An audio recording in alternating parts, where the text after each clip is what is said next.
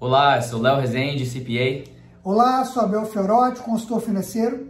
Estamos hoje aqui no escritório da Leader Associates, em Boca Raton, Flórida, e o tema do nosso vídeo de hoje é sobre os atrasos no processamento pelo IRS dos refunds, a restituição do imposto de renda aqui nos Estados Unidos. Confira!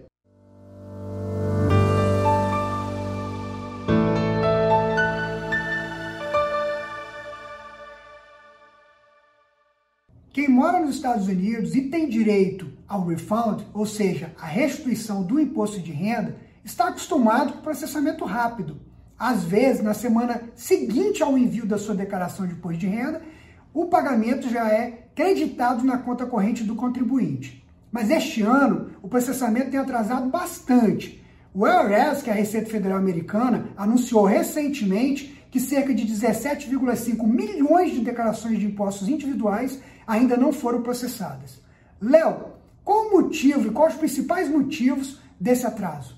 Abel, devido à pandemia, o IRS funcionou com capacidade restrita durante 2020, o que prejudicou a sua capacidade de processar as declarações de imposto de renda. O IRS está aberto novamente e processando declarações de imposto de renda, correspondências, pagamentos e restituições, mas devido ao grande backlog, os atrasos continuam. O IRS também disse que está levando mais tempo com as declarações de 2020 que exigem revisão, como aquelas que solicitam o crédito de imposto relacionado ao Stimulus Check e também ao crédito adicional do imposto infantil, o Child Tax Credit. Além desses principais motivos, sua restituição também pode estar atrasada pelas seguintes razões.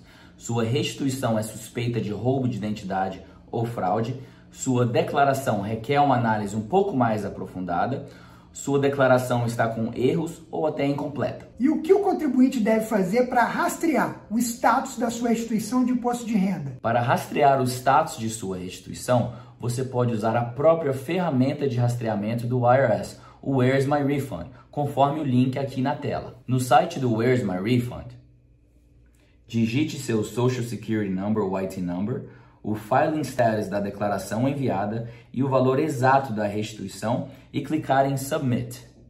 Se você inseriu as informações corretamente, você será direcionado a uma página que mostra o status do seu refund.